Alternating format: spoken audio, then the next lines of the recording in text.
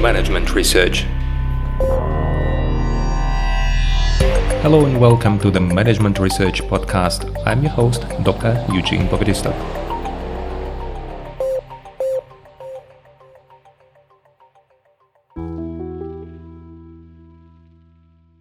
Hello and welcome to the next episode in our mini-series about psychological games as postulated by Eric Berne. In our previous episode, we talked about three entities that live within our head. These are the parent ego state, the adult ego state, and the child ego state.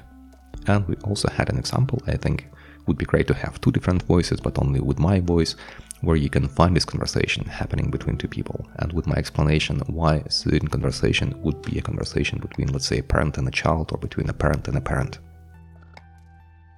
In his theory, Eric Berne suggested that we have these three entities and the three entities on the other side. So the one is the agent and the second one is the recipient in a conversation, and both the agent and the recipient, they have these three entities within their head. And when they start communicating, they try to get with their message to the one of the ego states on the other side. For instance, if I'm going to give you order, I will try to connect to your child within your personality, and I would try to behave as a parent.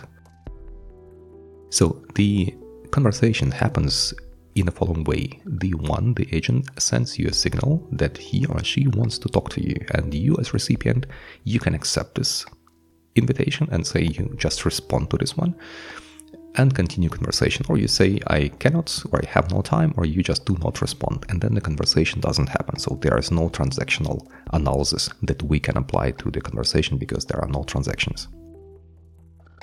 But after the invitation happened and both parties started involving into communication, they almost immediately and at a certain level of this ego states, who is talking to whom. So it will be either two parents talking to each other, or two adults, or two kids, or parent and kid. And Eric Berne suggested that the conflicts are the incongruent mode of relationship, if I simplify it. We have some congruent ways of relationships. The parents, they feel well where they have to talk to other parents, and there are usually very seldom if there are conflicts at this level. So the parents are discussing something, being a bit higher than the kids, being more clever, being more wise, and they talk about somebody else. About the kids can be somebody talking about the friends, or managers talking about the employees, whatever it is. The conversation between two adults is also a very congruent conversation and works fine. The same applies to the conversation between two children, two kids. When they provoke each other, they're playing, and this is a kind of congruent way of talking to each other.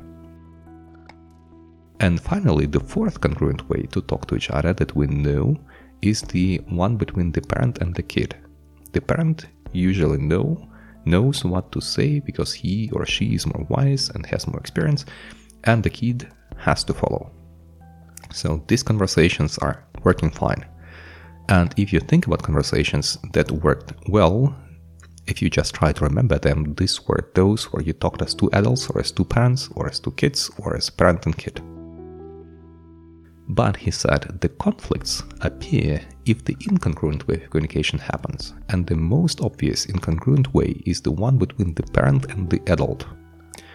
Because the adults, they want to be treated as adults, they want to be thinking, analytical people. They want to be those who are, let's say, experienced enough and old enough to speak to them.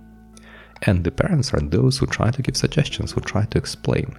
And when they can explain to their kids, they cannot explain something to the adults.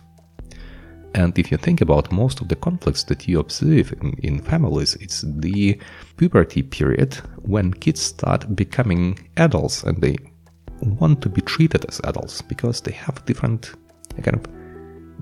level of maturity. They understand that they become different and they want to be treated as adults. But the parents still treat them as kids, and this leads to a conflict because the one party is not accepting the way of communication the other party, the recipient or the agent, is proposing. So very often they want to be talked to as adults when parents try to talk to them as kids. this is not only the issue within the families, this is also the issue within the firm. If one of the employees, he or she thinks he is a manager and tries to talk to employees, and the employees don't have this feeling of superiority, and they want to be talked to as thinking people, they want to be understood, and they want to discuss an issue, and they don't want to be told what they have to do, then you have immediately a problem. This is the same problem when during the puberty period parents try to tell their kids how they have to behave, this parent-child behavior. And the, let's say, not anymore children, they do not accept this level of communication, and the conflict appears. So the same conflicts appear also within your firm, or can appear with your friends. The second incongruent way of communication is the one between the adults and the children. Because the adults try to argue, adults try to explain. Kids, they don't want to argue, they want to play. They want to engage in some provoking behavior, they want to do something for fun, they want to try something out. And if you as an adult know it is dangerous activity, you tell them, so the parent would tell them just not to do it and just prohibit it. But the adult might try to explain and try to argue and explain why it is the bad case, but it is not what a kid wants to hear. And that is why he or she will just start crying and start being misunderstood and start making scandals. This is what happens if one tries to behave as an adult and the other one is not ready and still behaves as a kid. That is why next time you try to argue with the kids, think twice. It will depend on the age, it will also depend on what exactly you want to achieve and whether your kid is ready for this type of relationship, whether the kid is really in this puberty state where he or she is wanting to be treated as an adult.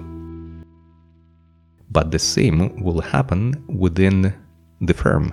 If you try to talk as adult to somebody who is behaving in an infantilistic or children way, and unfortunately we still have many people within our organizations who behave in this way. There are reasons for this, and this would be the topic of our next episode when we're going to talk about the psychological games.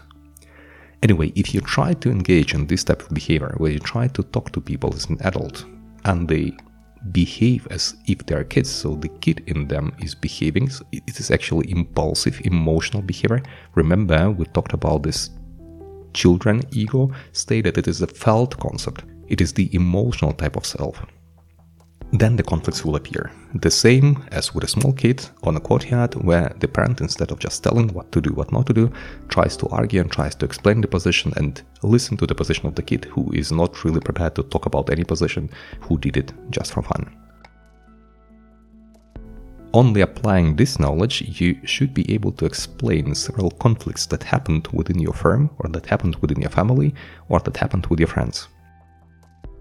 If you could apply it and learn from it, drop me a comment. I would be interested to know whether somebody could find something useful in this explanation. In the next episode, we are going to talk about the psychological games, and later we're going to apply these games and learn about some specific games that you can avoid. I hope it was interesting, and I wish you all the best, and I'll see you in the next episode. Bye-bye.